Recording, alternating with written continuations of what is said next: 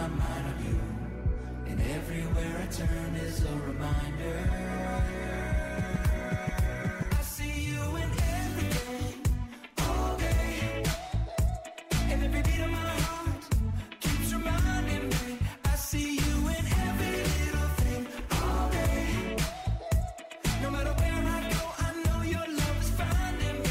I see you in everything. You're all up in everything.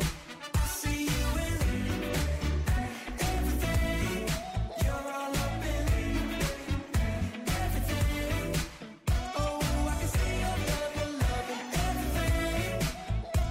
And that's why you'll always be my everything. Yeah, I can see your love in everything. And that's why you'll always be my everything. Good morning. Welcome to Barah Ministries, an intimate local Christian church with worldwide impact. My name is Pastor Rory Clark. Thanks for coming to this Bible lesson. Why did God create Barah Ministries? Well, it's a home for Christians to worship the one and only God, the Lord and Savior Jesus Christ. And we worship him because he is God and because we have an unbreakable relationship with him. In Matthew chapter 25, verse 31, the Lord predicts his future. He says, when the Son of Man, Jesus, the Christ, comes in his glory, he's coming back for us, and all the elect angels come with him. Then he will sit on his glorious throne on earth during the 1,000-year millennial reign of Christ. You know, a lot of people who are afraid that the world is coming to an end. Well, when this age that we're in, the church age, ends with the exit resurrection of church age believers, the world has a minimum of 1,007 years left. So we're not anywhere near the end. And we're going to get a chance to witness the Lord in his 1,000-year millennial reign. And that's going to be amazing. That's a promise directly from the Lord, and we will see his promise come true. Why do we study the Word of God? The Lord wants you to learn the Word verse by verse from his perspective and not from man's perspective. Isaiah chapter 40, verse 8 says this, the wild grass withers, the wildflowers fade, but the word of our God stands forever. And when you study the Word of God and you're taking this into your soul and it's being imprinted on your soul, it never goes away. It's always refreshing to get nourishment from a permanent source. And by studying the Word of God, Christians get to know the Lord and his thoughts, permanent and never failing truth. And God the Holy Spirit sears those thoughts into our souls when we study. We learn that there is a divine solution for every human problem. But God has an enemy, Satan, whom the Lord made temporarily the ruler of this world. Satan is an identity thief. He influences believers who are in union with Christ to believe when we have tribulation, it's because God doesn't love us or that God is punishing us for some sin that we've committed. What Satan is saying is that the Lord, who is the head, doesn't love his body, the people he's in union with. That's a complete lie. Our union with Christ is our identity as Christians.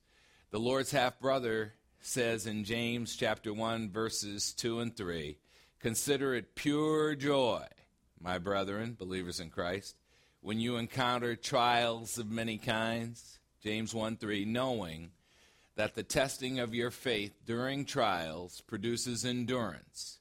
And what is endurance? It's patience in the face of difficulties. It's always funny to me that people are trying to gravitate to this life where there is no trial.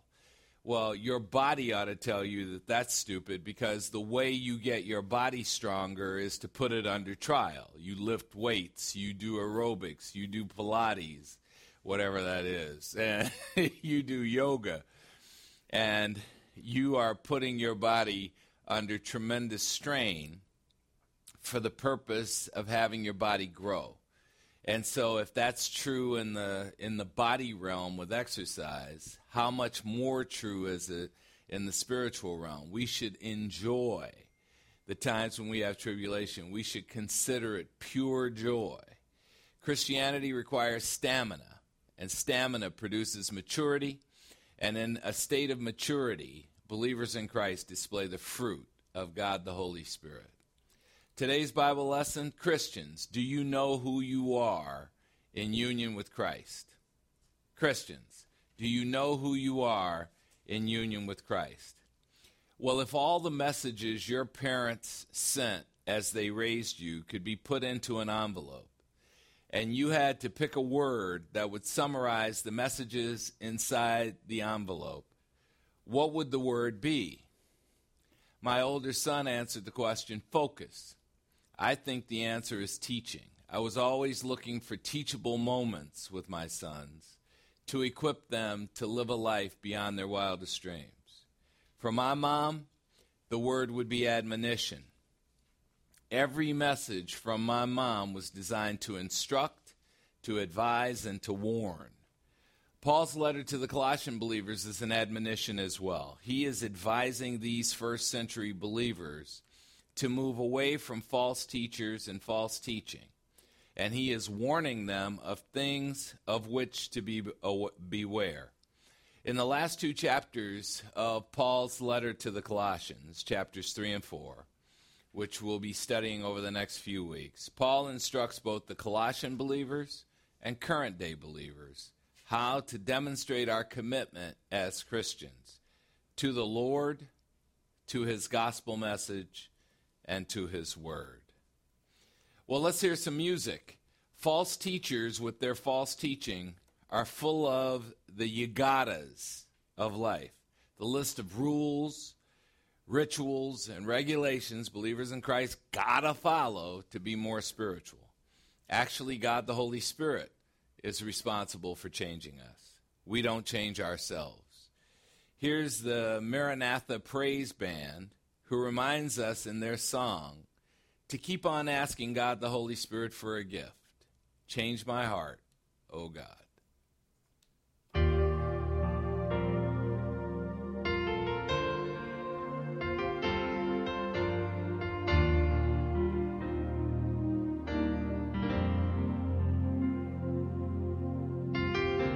Change my heart, oh God,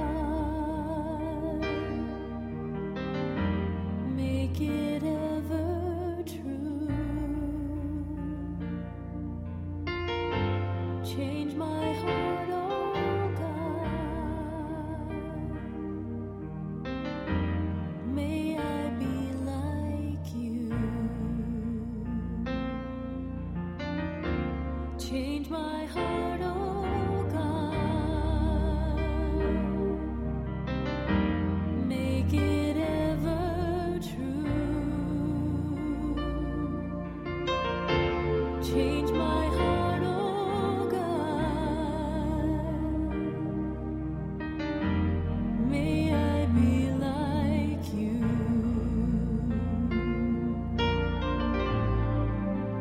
You are the potter,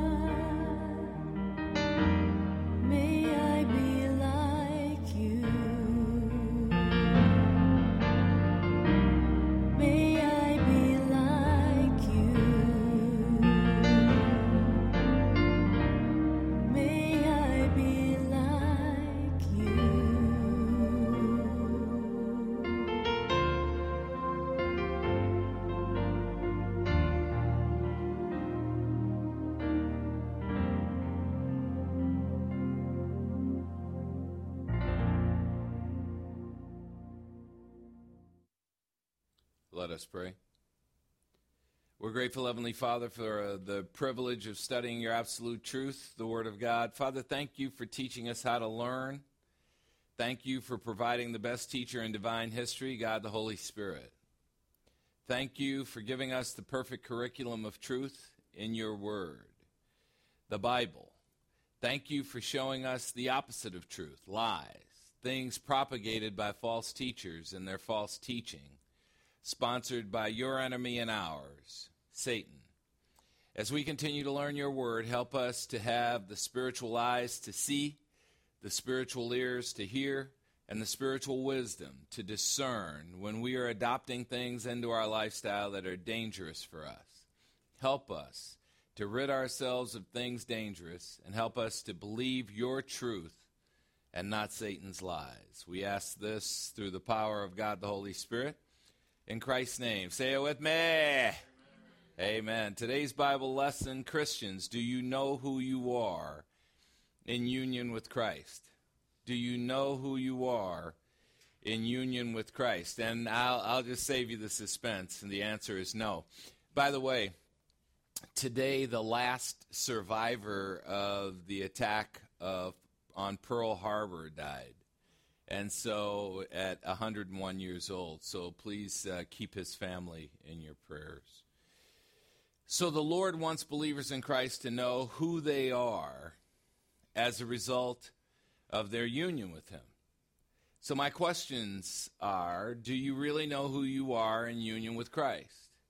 Do you know what the Lord wants for your life? Do you spend any time in scheduled reflection about spiritual things?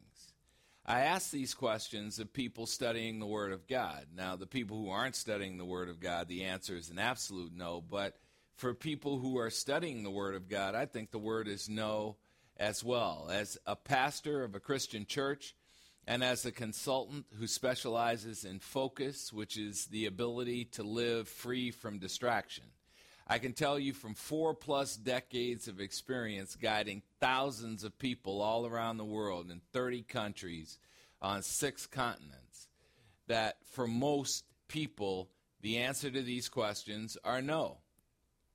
Despite Bible study, most Christians don't understand who they are in union with Christ. I'll even go further. I think most Christians don't even understand that they are in union with Christ.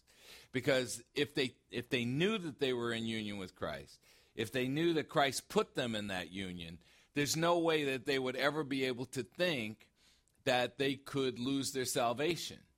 Because if Christ does something, it can't be undone. When Christ opens a door, nobody can shut it. When Christ opens a window, nobody can shut it, because he has all the power. So despite Bible study, most Christians don't understand who they are in union with Christ. Most Christians don't know what the Lord wants for their lives. God's got a plan. God's got a plan. He does. He has a plan for mankind, and he has a personal plan for you. Do you know what it is? Well, if you don't spend quality scheduled time finding that out, in other words, if you don't value the fact that you are a spiritual being, and that part of your life is the spiritual life, and that is the most important part of your life, then no, you won't know. And most Christians don't really spend much time reflecting on what they want from life. So as a lifelong teacher, this truth absolutely kills me to the depth of my soul. Because teachers want students, and teachers want their students to excel. And the way you excel is by learning. So last year I studied the 4 Gospels among the other books of the Bible, of the New Testament that I study. Matthew, Mark, Luke, and John.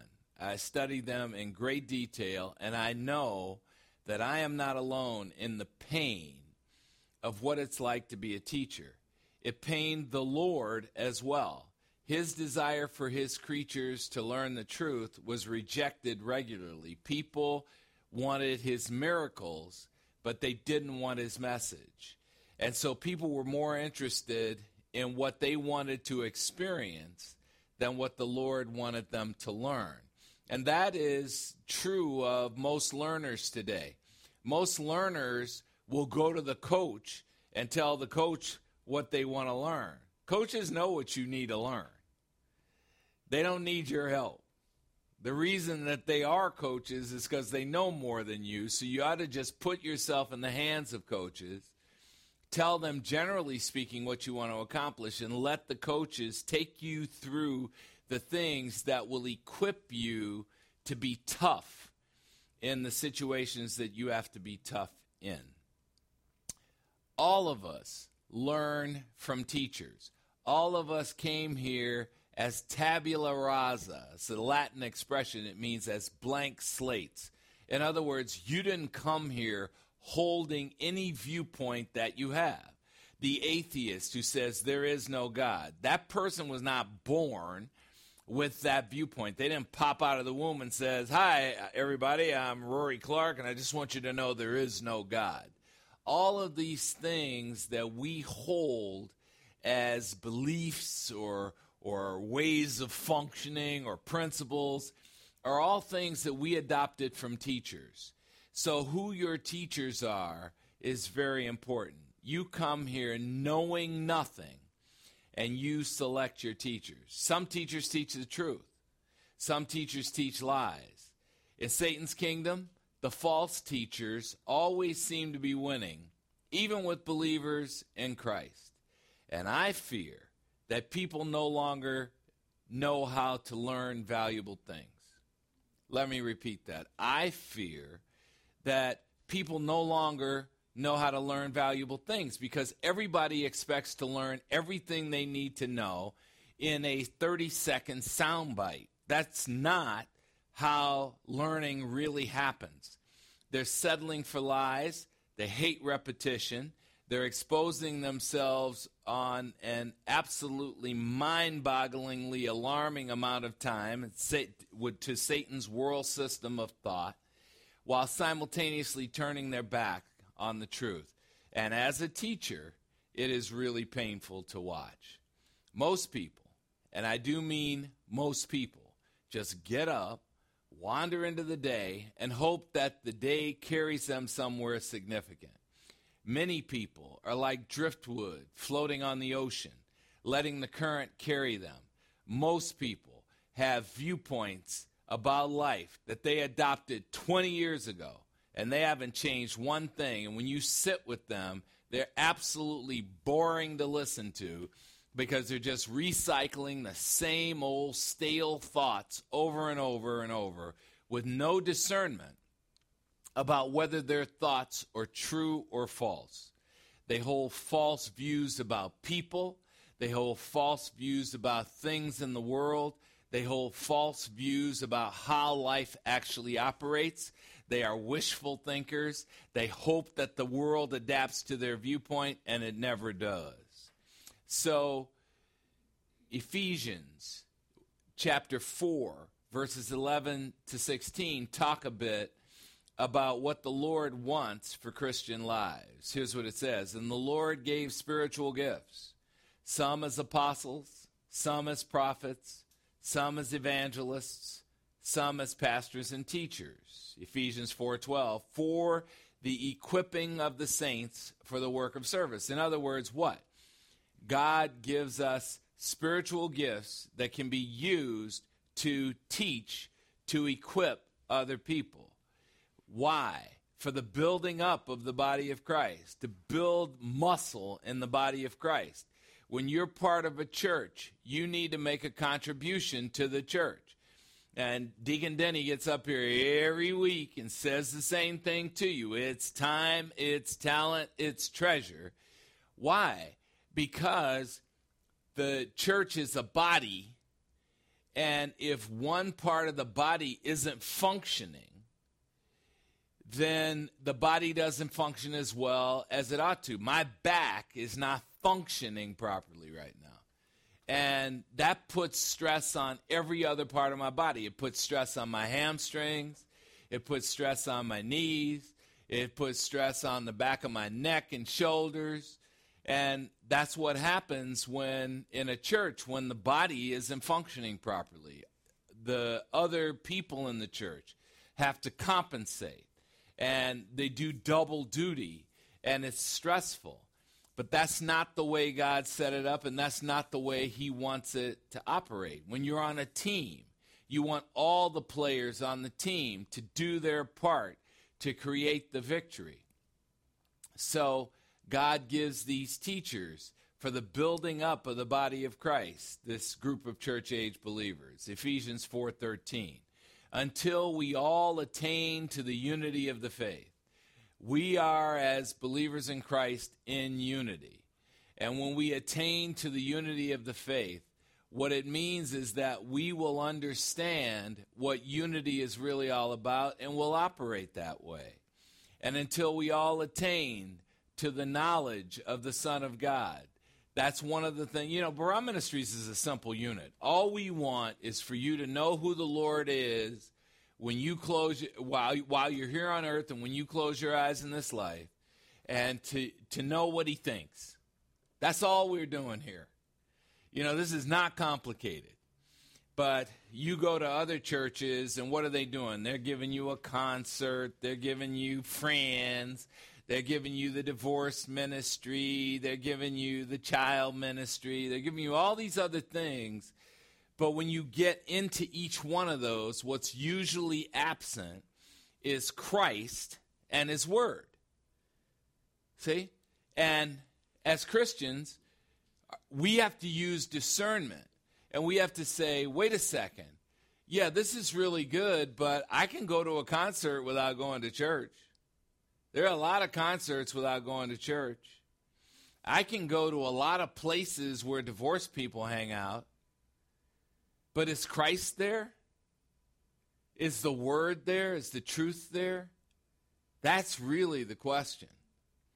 But people aren't making those decisions, making decisions about churches that way today. And, the Barah leaders were talking yesterday, and, we were talking about, there's the way we wish things were, and there's the way things really are. And we're going to have to adapt to the way things really are, but it's sort of sad that that's the way that people today choose to live their lives, this beautiful gift called life. And we choose to just waste it listening to false teachers and false teachings and adopting those as a lifestyle. And then we scratch our heads and wonder why our lives aren't working the way we want them to work. Ephesians 4:13, until we all attain to the unity of the faith and until we attain to the knowledge of the Son of God, to a mature man, to the measure of the stature which belongs to the fullness of Christ. Ephesians 4:14. As a result of attaining and learning, we are no longer to be children, tossed here and there by waves and carried about by every wind of doctrine, carried about by the trickery of men, carried about by craftiness in deceitful scheming. Ephesians 4:15.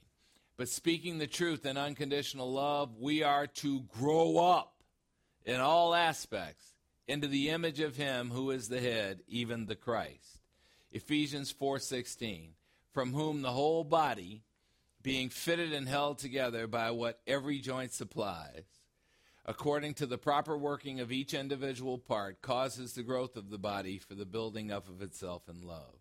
See, as a teacher, I think I started teaching in 1976. So really, I've been teaching for 47 years. I'm very fortunate as a human being, and I recognized what my gift was at a very early age. I was 21 years old, my first year of graduate school, and I learned that what I love, what I would do for free, that I want to get paid for, is teaching. So I've been teaching for 47 years. I run into people who I have taught things to, and they start telling me things that I have taught them, and I forgot that I taught them this stuff, honestly. But when you teach, you have exposure to people. And 47 years, that's almost half a century of exposure to teaching people. You learn some things about people. And what I know for a fact is that successful people work less than people who are not successful. What I know for a fact is it's easier to be successful than it is to be a bust out. I know that for a fact. People who are bust outs, and a bust out in my mind is somebody who's not doing what they want to do with their life, work way harder at maintaining that mediocre lifestyle than anyone I know who's successful does at maintaining a successful lifestyle. The Lord wants his believers to grow up, to reflect, to get to know him, to know who we are because of our union with him. Well, are we doing that today? No. You know, you go through the airports of the world, you cannot see a person under the age of 30 without their phone in their hand and they're facing their phone. Okay, I'm all for it, but what are they studying? Are they reading War and Peace? Are they studying the 10 things that will help you grow a small business? What are they studying? They're looking at dumb videos propagated by that come from China, TikTok, designed to take our concentration and take our minds. And we do it willingly. That is not what God wants for us. He wants us to know who we are as people who are in union with him. A famous soccer coach had sound advice for people who are not reflective in this life. He said, for people who don't listen to truth, adversity will teach them. That's right. Here's the way I say that. Do it the easy way or do it the hard way. To this coach, though, I would say maybe, but only if they want to learn. Adversity only teaches people when they want to learn. These are the things Paul was warning the Colossian believers about.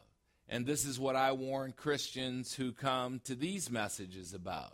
Learn, grow up, equip, prepare before it's necessary. When's the last time you added an expertise to yourself? Because the truth of the matter is when I coach people in the executive realm, I'm teaching them to add an expertise to themselves every year. You do that for 10 years in a row, and you'll be amazed.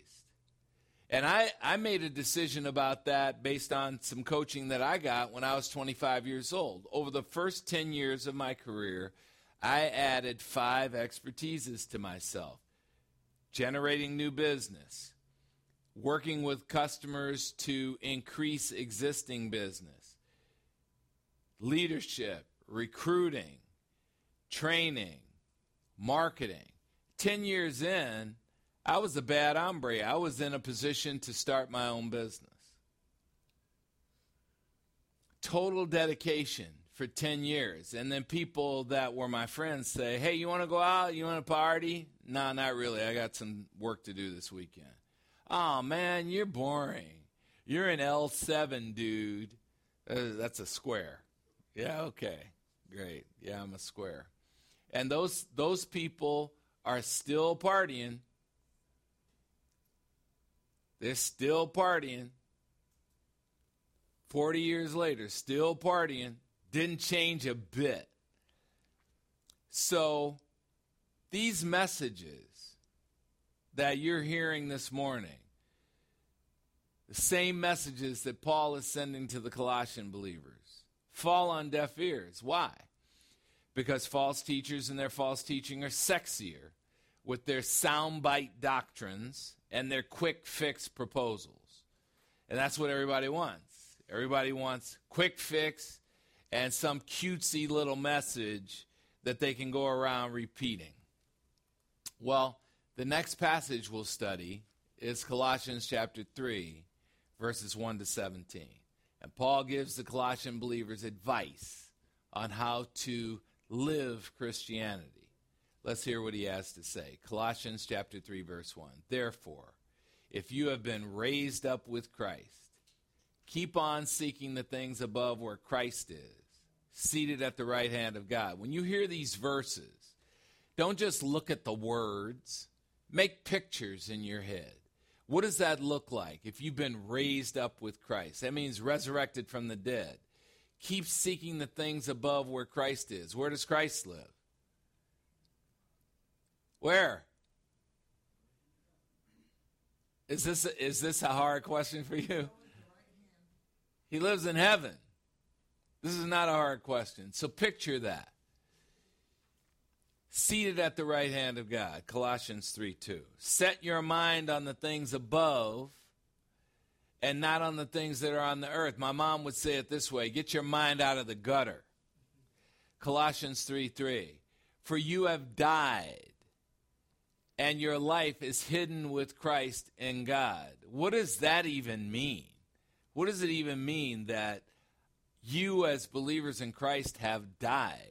What does it even mean that your life is hidden with Christ in God? Colossians 3:4. When Christ, who is our life, is revealed, then you will also be revealed with him in glory. That's a future event. Do you even understand the magnificence of that future event in your life? Colossians 3:5. Therefore, consider the members of your earthly body as dead to immorality, impurity, passion, evil desire, and greed, which amounts to idolatry.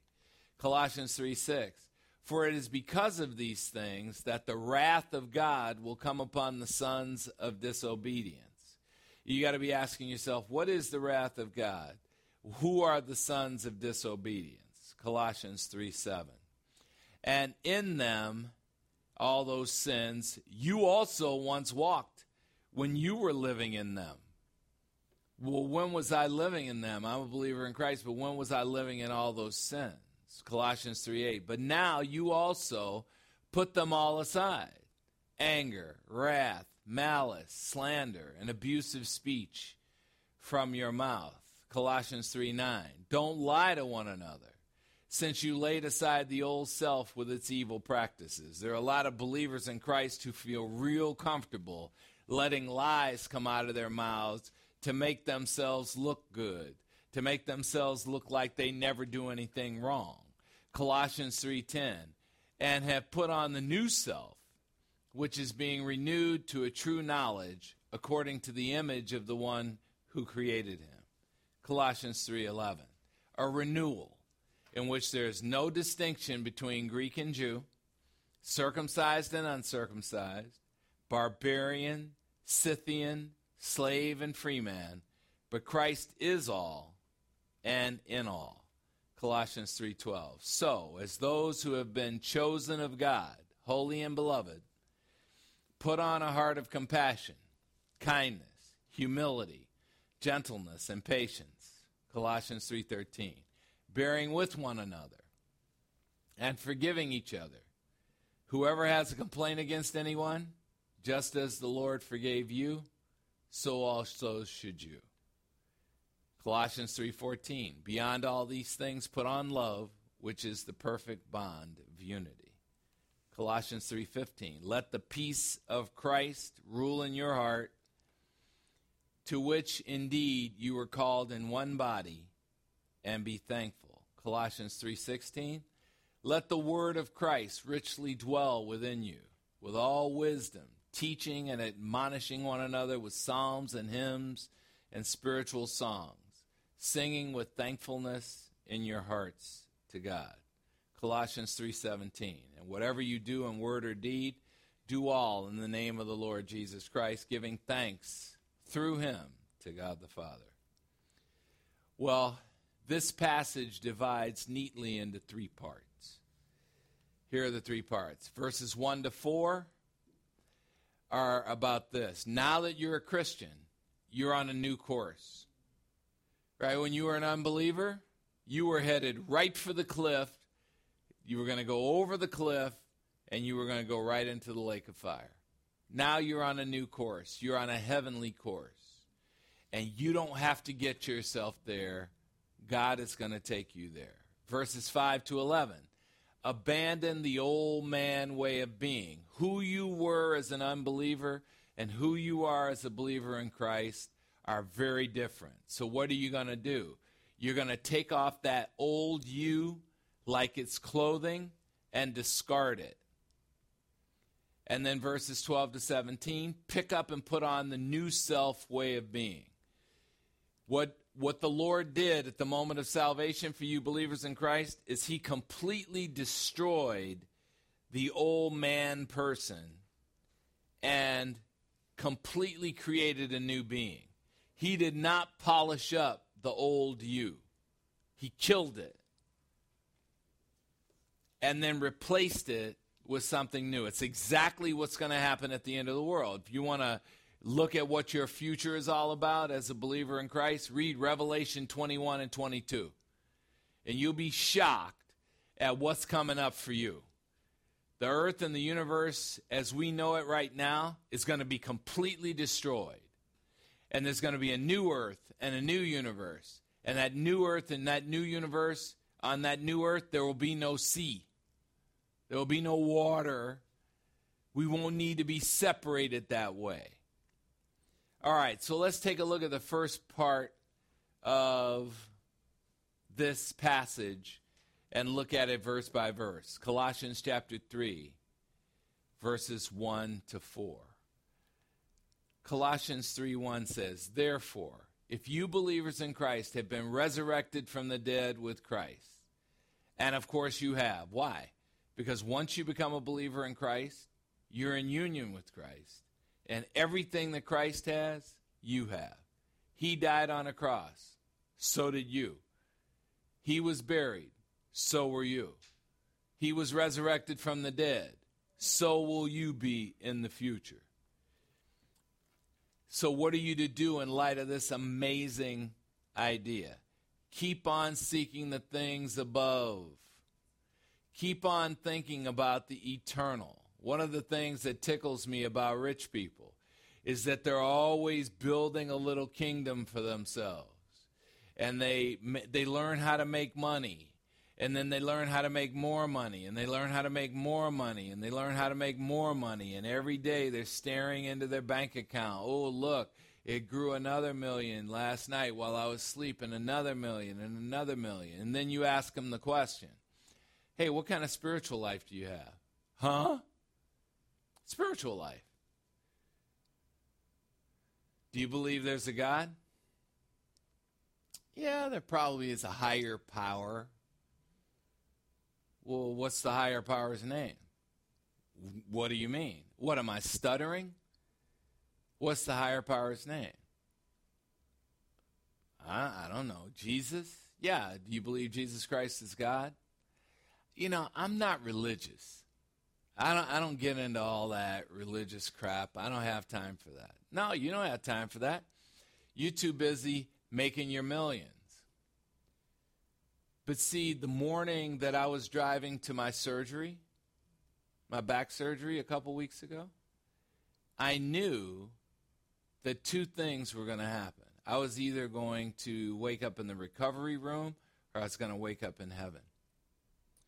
And I knew that my bank account didn't mean a single thing. It meant nothing. It was just a number that I could pull up on my phone. It meant nothing. Yet, you have all these people in the world who are just phenomenal at making money, but they are pathetic amateurs at having a spiritual life. Now, for you that I teach, I don't want that to be your reality. I want you to know who you are in Christ, and I want you to be able to articulate it out of your mouth, who you are in Christ. I want you to be able to tell somebody who I am in Christ is I am in union with the sovereign God of the universe, and everything that's associated with him is associated with me. And when God the Father looks at me, he sees the same exact thing that he sees when he looks at Jesus Christ. What do you even mean by that? Well, when he looks at Jesus Christ, he sees that Jesus Christ is righteous. So when he looks at me, what does he see? I am righteous. What does that mean? That means that I have an admission ticket stamped on my head to heaven. That's what it means. Now, when you're going through your day-to-day work and you're frustrated by something that's going on, your boss isn't giving you the support you need, your wife or your husband doesn't see you, doesn't really value you as a human being, even though you're tremendously valuable, doesn't value the work you do, doesn't value who you are. Think about who you are in Christ. The sovereign God of the universe values you. What difference does it make if your boss values you or if your partner values you? The sovereign God of the universe values you. The sovereign God of the universe thinks you hung the moon. That's why you need to know who you are in Christ, so that when you're dealing with this crap that we have to deal with here on earth, you have a way to mentally cope with it. A way to mentally cope with it you would not have if you weren't here. Colossians 3:1, put it up. Therefore, if you believers in Christ have been resurrected from the dead with Christ, and of course you have, keep on seeking the things above where Christ is, seated at the right hand of God the Father. And guess what? Since you're associated with everything Christ has, where are you seated? Right there with him. You are seated at the right hand of God the Father. Yes? Rory, I can't be seated at the right hand of God the Father. I'm seated right here in Mesa, Arizona. It's spiritual. You don't understand an asset that the Lord gave you at the moment of salvation. You don't even know what that means. But it's true. And just because you don't understand it doesn't mean it's not true. From the moment of salvation, Christ set a new course for you. And everything true for Christ is true for believers in Christ. He's resurrected from the dead. You're going to be resurrected from the dead. He's seated at the right hand of God the Father. You're seated at the right hand of God the Father. Christians, do you know who you are in union with Christ? No. So what happens when you don't know who you are in union with Christ? You settle for legalism. You settle for, I gotta do stuff for God. I gotta climb up the ladder of BS created by some false teacher to prove myself to God. The Lord Jesus Christ came down from heaven to you. He doesn't need you to climb up to him. As a matter of fact, in the olden days, the Tower of Babel was being built so that people could climb up to heaven. And you know what God did? He knocked it down. He doesn't need you to climb. So, Colossians 3:2. Set your mind, meaning set your longings on the things above and not the things on the earth. Stop thinking like the world thinks. We choose to learn about the Lord from his word. We take our direction from God the Holy Spirit, the divine GPS, and not from Satan and his world system of perversion. Colossians 3:3. For your old man self, that who you were when you were an unbeliever, has died from the moment of your salvation. It was crucified with Christ at the cross. And your resurrection life, eternal life as a gift from God, is hidden with Christ in God the Father. That's beautiful. So your life, this resurrection life you were given at the moment of salvation, is placed into an envelope. And that envelope is Jesus Christ. And that envelope is placed into another envelope. And that envelope is God the Father. And that envelope is being propelled through the universe by God the Holy Spirit. Amen? It's amazing. The amazingness of this is not apparent to you yet. It will be revealed in the future. We learn to think as God thinks and not as the world thinks. Colossians 3:4. And when Christ, who is our resurrection life, is revealed, then you also will be revealed with him in glory. Cannot wait for that day. Cannot wait for that day. That is, how do you like me now day. Philippians chapter 3, verse 20. As believers in Christ, our citizenship is in heaven, from which heaven also we eagerly wait for a Savior, the Lord Jesus Christ. The Lord is coming back for what's his.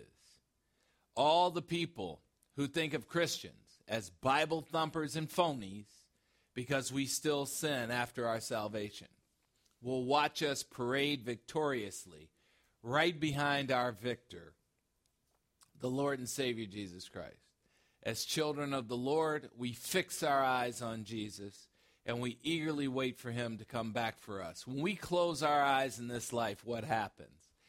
Even though we walk through our very own death-shadowed valley, we cannot fear. You with me.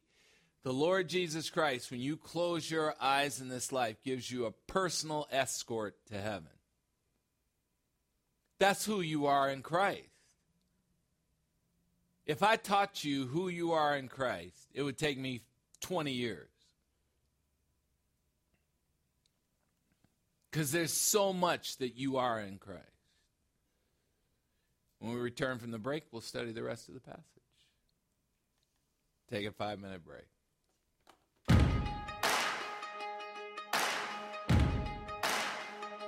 Why you ever chose me has always been a mystery. All my life I've been told I belong at the end of the line with all the other not quite, with all the never get it right. But it turns out they're the ones you were looking for all this time. 'Cause I'm just a nobody, trying to tell everybody all about somebody who saved my soul. Ever since you rescued me, you gave my heart a song to sing. I'm living for the world to see, nobody but Jesus. I'm living for the world to see, nobody but Jesus. Well, Moses had stage fright, and David brought a rock to a sword fight. You picked 12 outsiders nobody would have chosen, and you changed the world. Well, the moral of the story is everybody's got a purpose. So when I hear that devil start talking to me, saying, who do you think you are? I say, I'm just a nobody, trying to tell everybody all about somebody who saved my soul. Ever since you rescued me, you gave my heart a song to sing. I'm living for the world to see, nobody but Jesus. I'm living for the world to see, nobody but Jesus.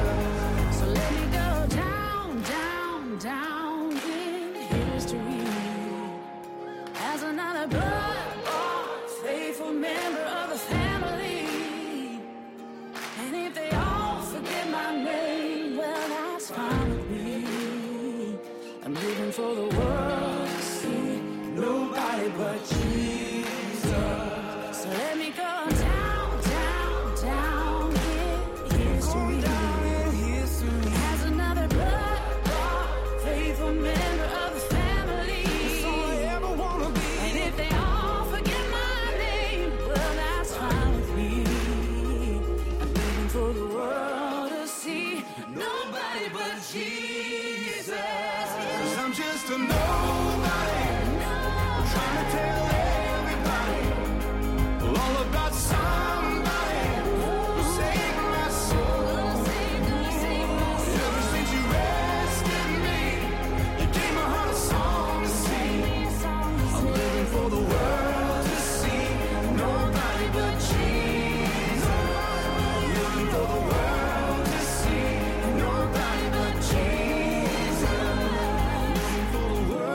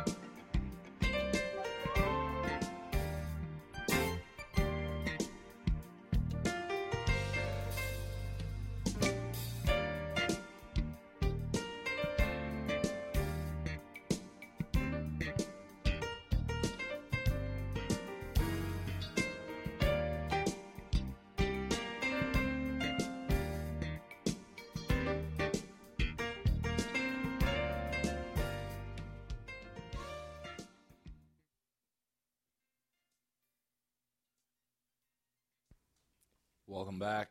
Today's Bible lesson, Christians, do you know who you are in union with Christ? Well, in Philippians chapter 4, verses 15 to 17, here's what the Apostle Paul has to say about giving. As you know, Philippians, at the first preaching of the gospel, and that was in Paul's first missionary journey, after I left Macedonia, no church shared with me in the matter of giving and receiving, but you alone. Philippians 4:16. For even in Thessalonica, in Paul's second missionary journey, you sent a gift more than once for my needs. Philippians 4:17. Not that I seek the gift for myself, even though I appreciate it, but I seek the profit which increases to your account from God when you give. One of the great pleasures of life is giving, especially to this ministry, so that anyone who wants to learn about the Lord Jesus Christ can do so free of charge. In addition, it's a privilege to see how God blesses you for your giving. Let's welcome up Deacon Denny Goodall back from his vacation with one of his always inspiring offering messages. Yeah.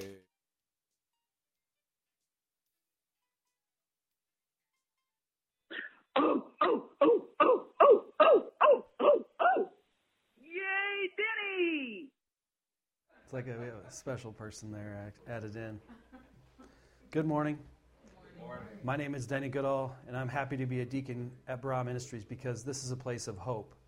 This is a place where you can cancel out the negativity of the world and give yourself hope in life. And this is also a place where we're hiring. So it's also a fun thing to say here at Bra Ministries. We're hiring. And, you know, a lot like the ministry here is the body of Christ. So hurry and get here because, you know, the later you get here, you won't be able to pick your body part in Christ. Get your minds out of the gutter. Let's go. Come on. But seriously, like, you know, it's a tricky part because in order to get grants from the government, you have to have systems and people in place. But in order to have those people in place, you have to be able to pay those people. So it's kind of a wicked cycle. So we can't promise any payment right away as we hire these people and hire these new people. But I have hope that they will come and that God will provide them. Amen.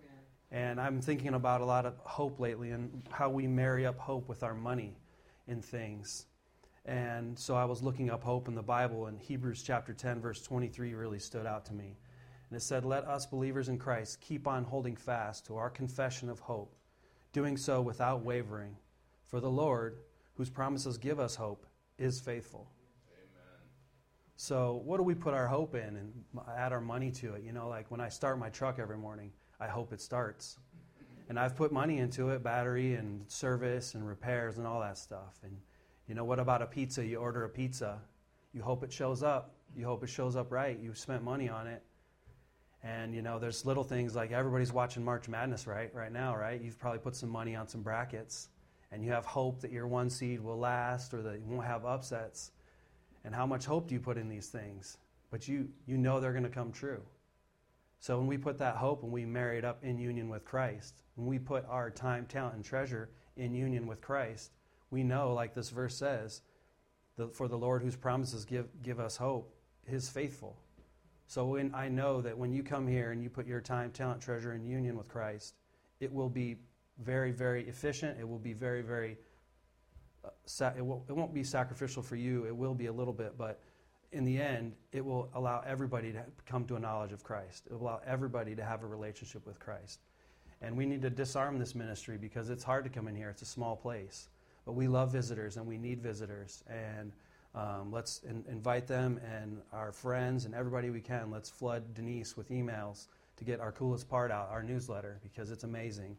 And thank you, Denise. So thank you all for your giving. Thank you all for the stuff that you do for this church already. But let's step up, but let's do more because we're hiring. And don't be last because we'll know what that is, right? Thank you.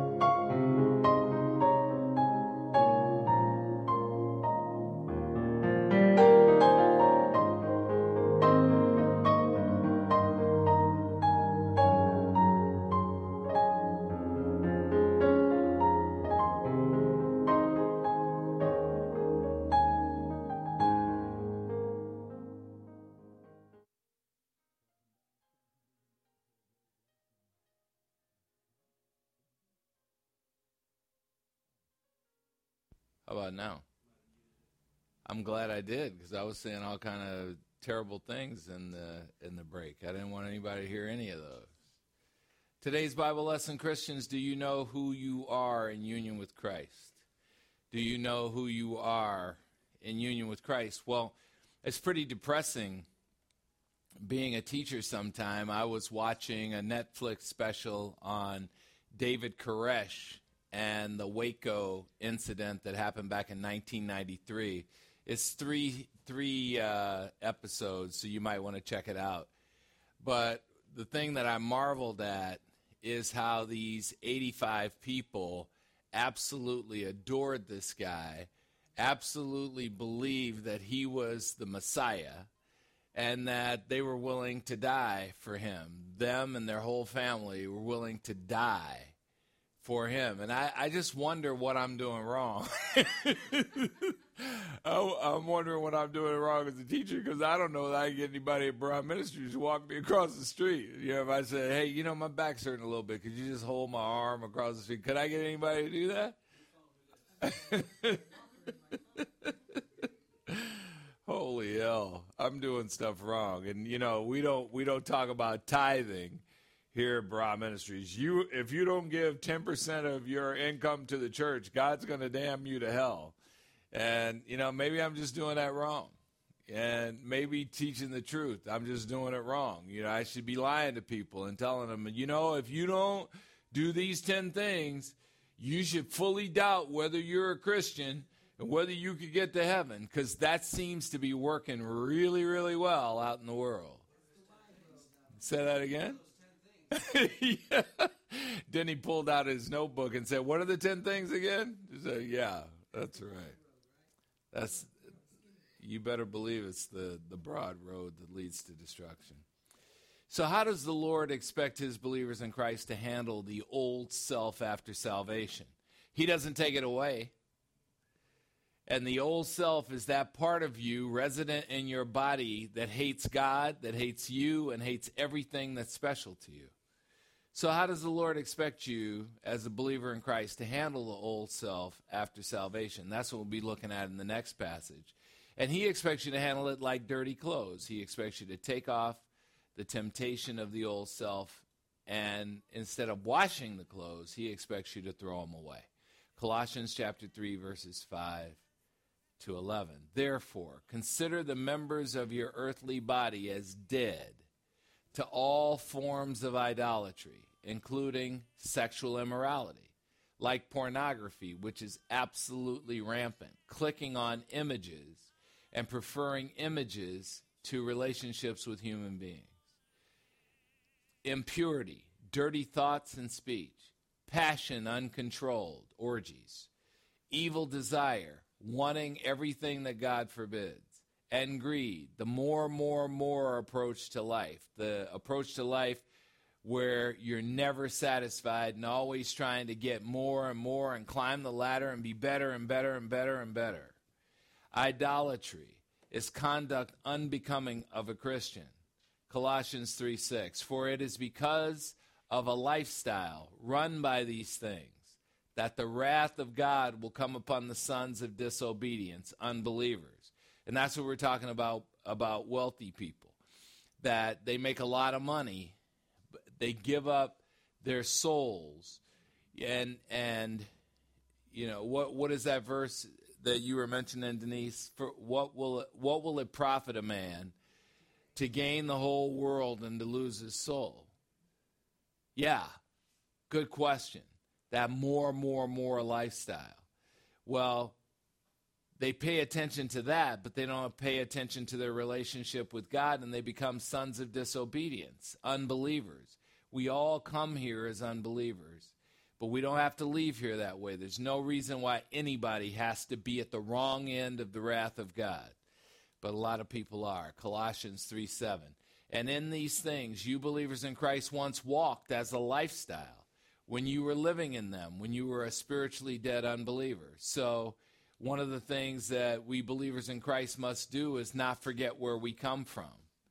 You know, we can look at unbelievers and we can say, well, how stupid are they for not believing in Christ?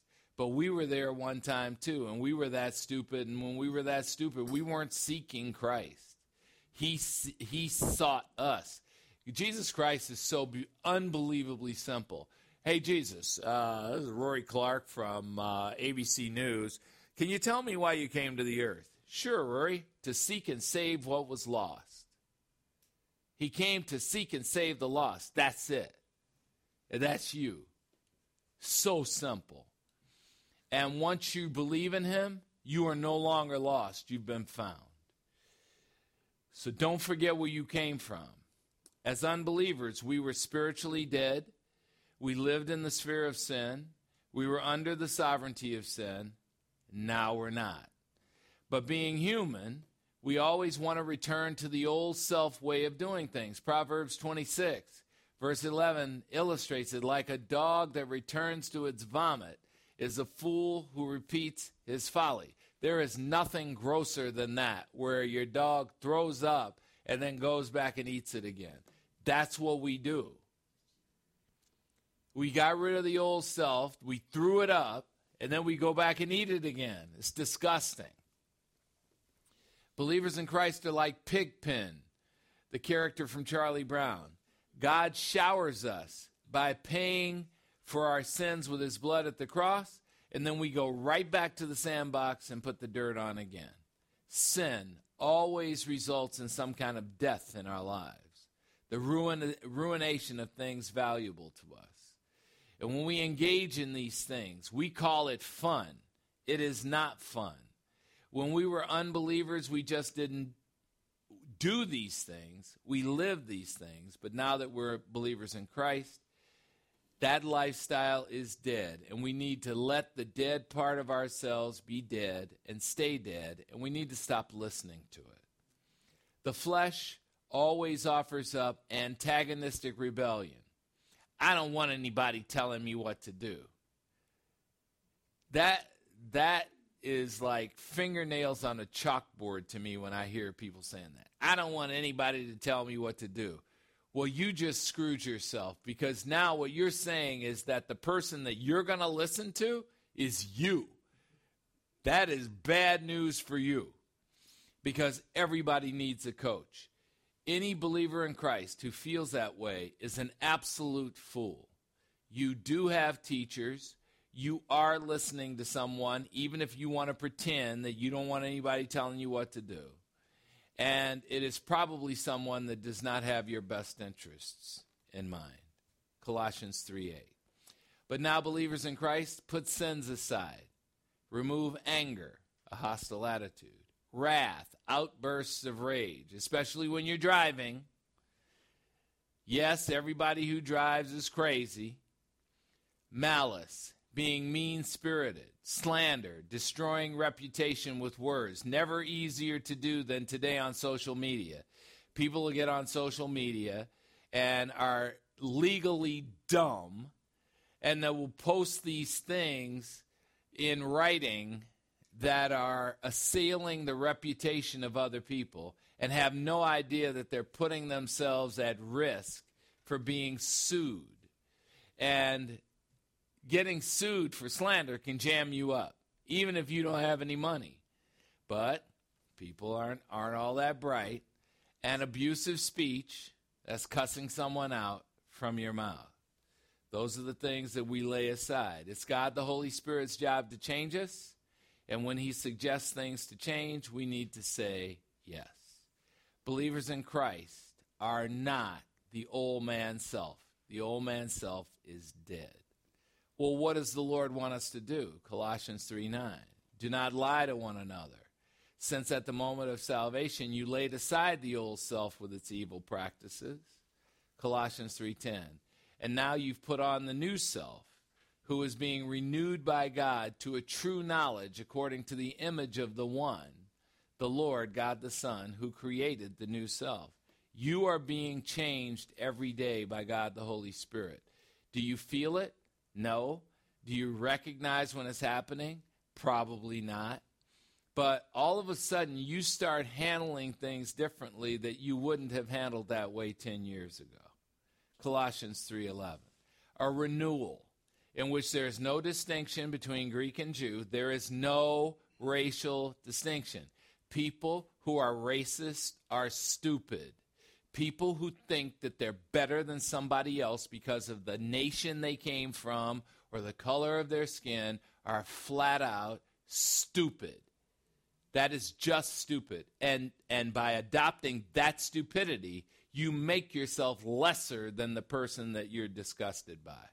Circumcised and uncircumcised. There's no physical ritual distinction. In other words, it doesn't matter whether you are Jewish and circumcised or Gentile and not circumcised. Barbarian and Scythian. Barbarian was the slang term for foreigners. Scythian was the slang term for savages. It doesn't matter whether you're a foreigner or a savage. It doesn't matter whether you're a slave or a free man. There's no social class distinction with God. It doesn't matter whether you're rich or poor or upper class or middle class or lower class. Look how the world runs things. It's always putting you in a bucket. You would think that when you're lower class, that's what I was born. I was born poor. I was born lower class. And we were taught to aspire to be upper class. So I aspired, and I went from lower class to middle class to upper class. And what happened all along the way? I was hated when I was lower class. I was hated when I was middle class. And I was hated when I was upper class. Amen? Thank you, Satan. Thank you for not changing things and making my life difficult for me. I was hated, hated, hated all the time. I love being hated. I love being hated. And that's what people who are my enemies can't understand. Why does he just keep bouncing back when he's hated? Because that's all I've ever been, is hated. I love it. I love it. I get up every morning and I got a hate doll in my room, and I just hug the hate doll. All right, let's go. Let's go out today and be hated again. Because anytime you're trying to do something amazing, you're going to be hated for it. You think people like it that I'm a pastor? They don't. Oh, you're a pastor? Well, you swear. You know what comes right after somebody says that, right? So, Christ is all things, and he is indwelling all things, and specifically that's a reference to his believers. So, we learn from experience as believers in Christ that returning to sin is absolutely ridiculous. Romans chapter 6, verse 2 says this: how shall we believers in Christ, the children of a king, who died to sin as an established fact at the moment of our salvation, still live in sin as if sin is still our master? The answer is easy. We don't. Christians, do you know who you are in union with Christ?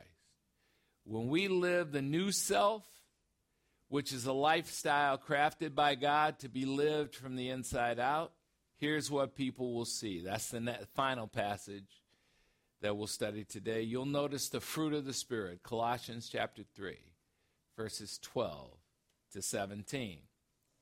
So, as those who are the chosen ones of God the Father, who are you in Christ? You're a chosen one of God the Father. What does that mean? Selected out for privilege, saved, predestined. What does predestined mean? That everything you would ever need in your life has already been paid for by God. Made saints, hagios, holy ones, and selected as divinely loved ones. That's what the word beloved means, a divinely loved one. Put on as your spiritual clothing a heart of compassion, which is tenderness toward those who are hurting. So what do? In the middle passage, you take off the old self. You take off that clothing and you burn it. You discard it. What do you do instead?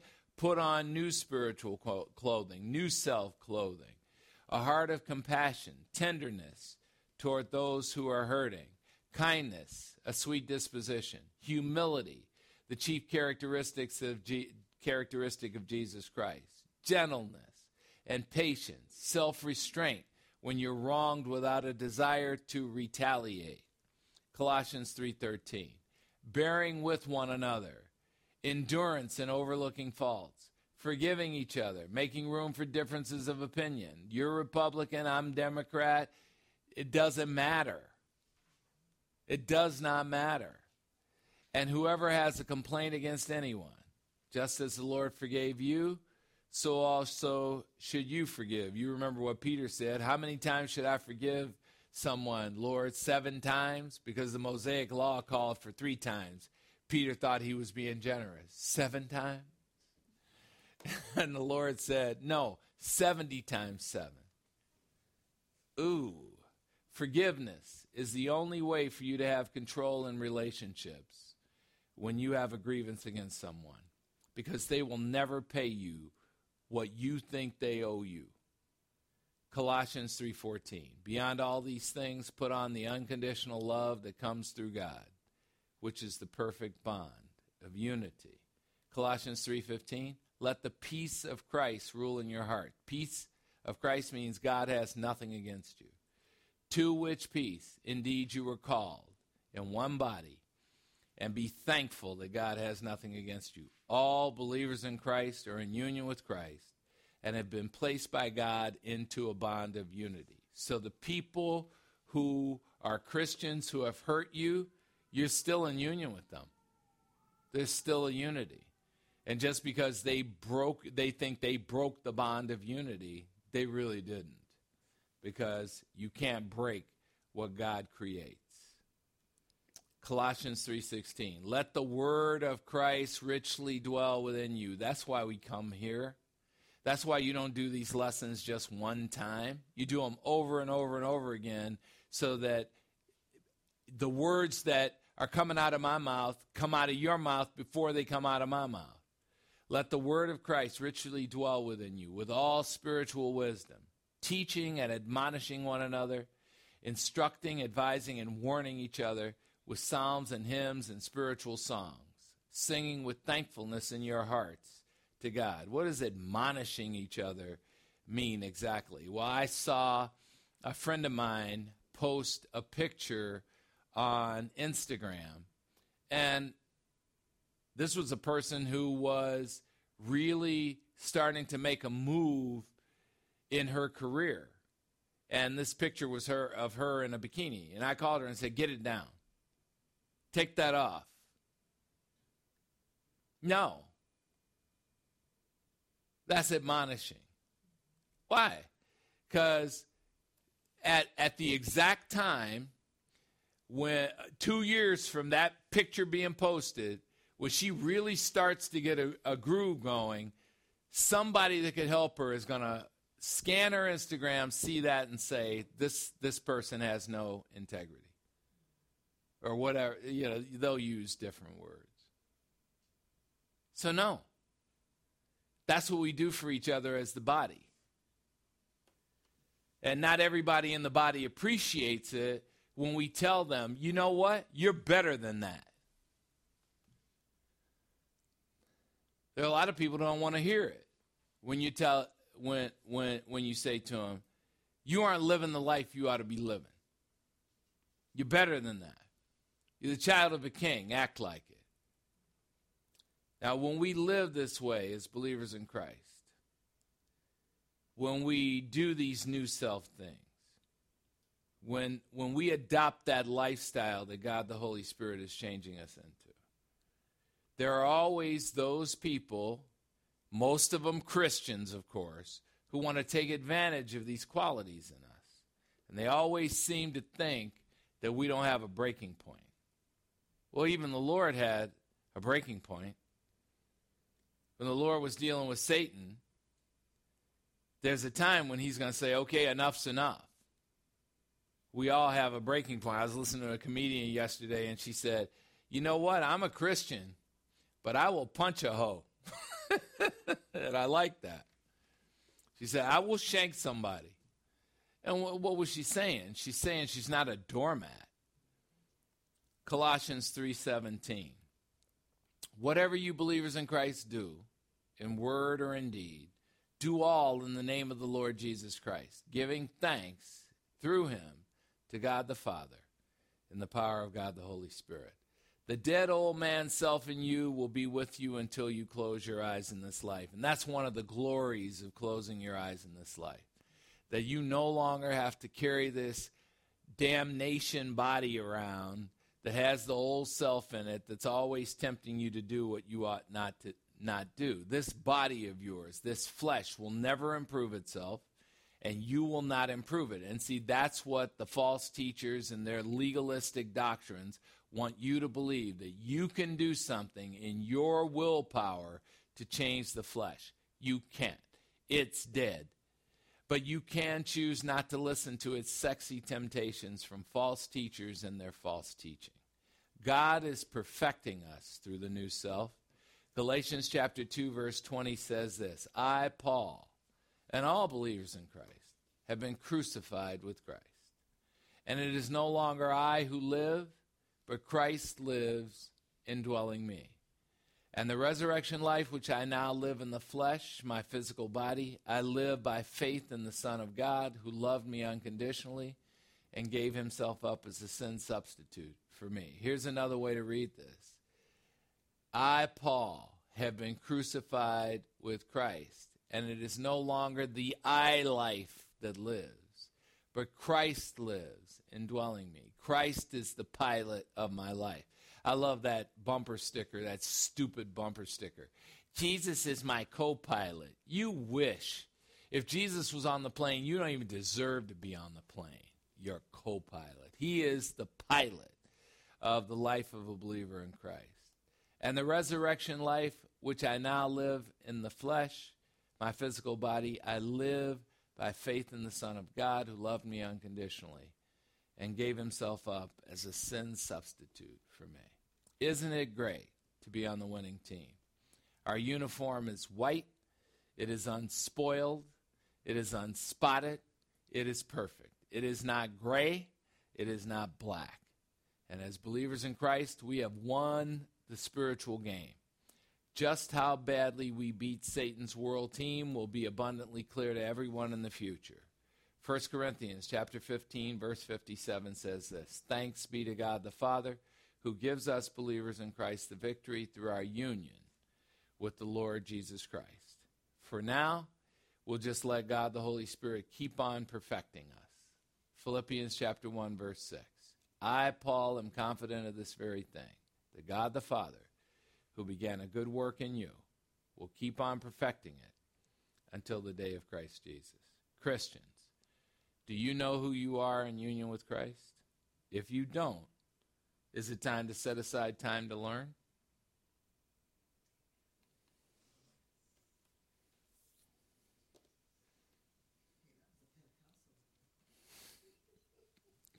The closing moments of today's lesson are dedicated to anyone anywhere who is either undecided or confused about having a relationship with the sovereign God of the universe, the Lord and Savior, Jesus Christ. We want you to know that God wants you. And what God wants from you is that you make the most important decision of your life. Everyone listening to this message should know that the Lord Jesus Christ is your creator. John chapter 1, verse 3 says this. All things came into being through the Lord, God the Son.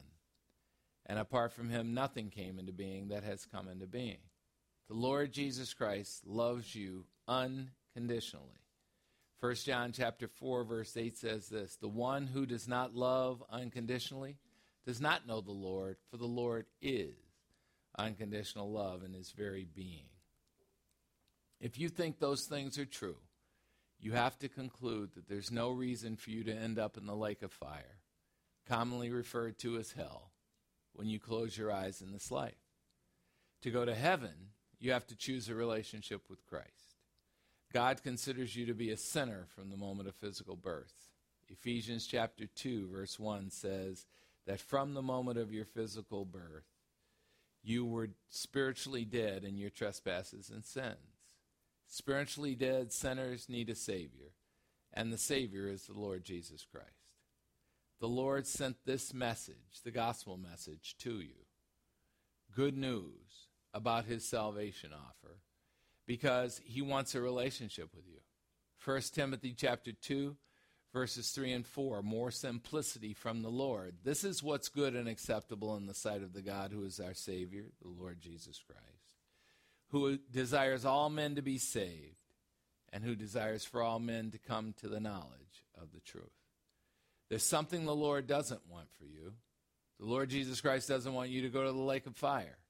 2 Peter chapter 3, verse 9 says this, the Lord is not slow about his promise of salvation, as some accuse him of.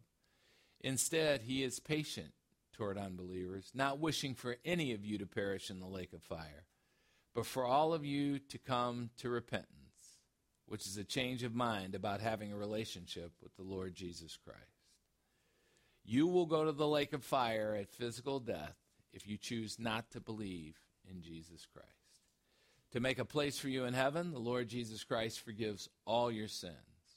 Isaiah chapter 43, verse 25 says this, I, even I, the Lord, am the one who wipes out your transgressions for my own sake, and I will not remember your sins. Who is this God that saves you? The Apostle Paul describes the Lord Jesus Christ in 1 Corinthians chapter 15, verses 3 and 4. I, the Apostle Paul, delivered to you as of primary importance the gospel message I also received from God, that it was Jesus Christ who died for our sins according to the Old Testament scriptures, that he was buried, he was raised from the dead on the third day according to the Old Testament scriptures. You don't have to work to be saved. In fact, you can't work to be saved. Romans chapter 11, verse 6 says this, if salvation is by grace, and of course it is no longer based on your works. Otherwise, grace is no longer grace. This loving, forgiving, patient God offers you the chance to be saved as a free gift. And he wants to save you right this minute. Right where you sit right now, you can tell God the Father that you believe in the Lord Jesus Christ, and that is the moment of eternal life for you. Acts chapter 16, verse 31 says, believe in the Lord Jesus Christ and you will be saved, you and everyone in your household who also believes. So heed the warning and accept the invitation of John chapter 3, verse 36. He who believes in the Son has the resurrection life right at that moment. But he who does not obey the command to believe in the Son will not see the resurrection life. Instead, the wrath of God, the lake of fire, abides on him.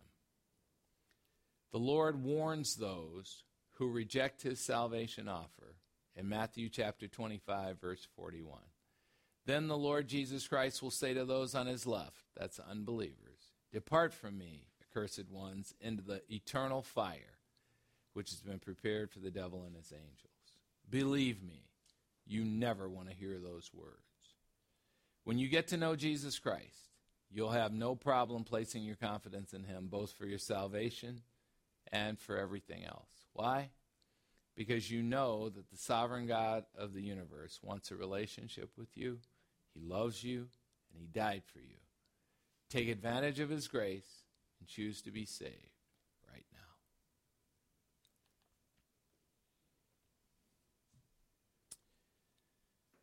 Well, in John chapter 3, verse 3, the Lord said to a religious Pharisee, truly, truly, I say to you, Nicodemus, unless you're born again, the spiritual birth, you cannot see the kingdom of God. Here is June Murphy to remind us that the only way to heaven is to be born again.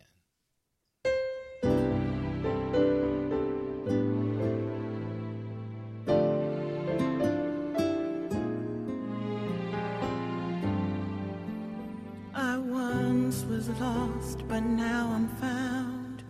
Was blind, but now I see. Once under condemnation, now I have been redeemed. Once in the dark, now in the light, because I have believed in the death and resurrection of the Christ who set me free. I have been born again, born again.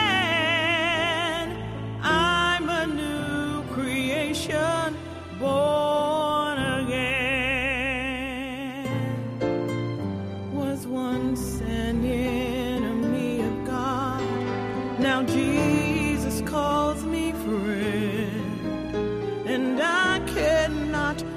be taken from my Father's mighty hand.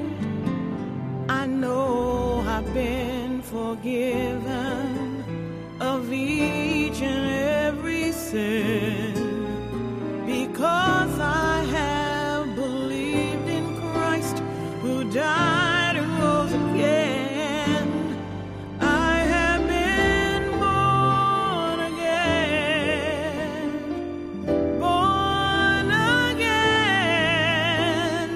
I'm a new creation, born again. Old things have passed away, new things have come to stay. I am in God's holy nation. I've said yes to God's salvation.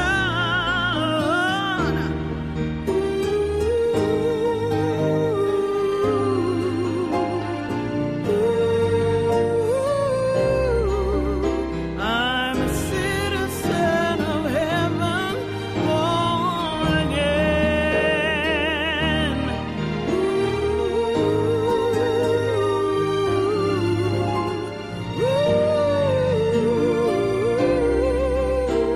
I'm now God's possession, born again.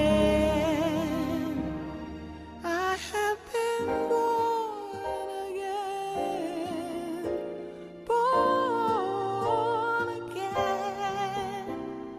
I'm a new creation, born again. I have been born again, born again.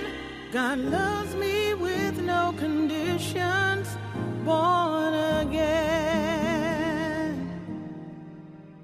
Amazing grace, how sweet the sound that saved a wretch like me. I'm a new creation, born again. June Murphy with one of her infection songs, Born Again. Let us pray. We're grateful, Heavenly Father, for this chance to hear a lesson, and we thank you for reminding us who we are in union with Christ. We pray that you sear our identity into our hearts through God the Holy Spirit, our divine mentor and teacher, so that under pressure we will not forget who we are. Help us choose the lifestyle you prefer for us, so that others might see the fruit of the Spirit reflected in us and inquire as to the source of our hope. As we go out into the world, help us go with confidence that whatever we choose for our lives, as long as it is within your will, you will help us achieve. Give us the courage to keep on learning, to keep on growing, and to keep on being transformed through the renewing of our minds by the enabling power of God the Holy Spirit. We ask this through the power of God the Holy Spirit. In Christ's name, say it with me. Amen. Got biblical questions? Ask the pastor at baramministries.com. Thanks for coming, thanks for watching, and thanks for listening.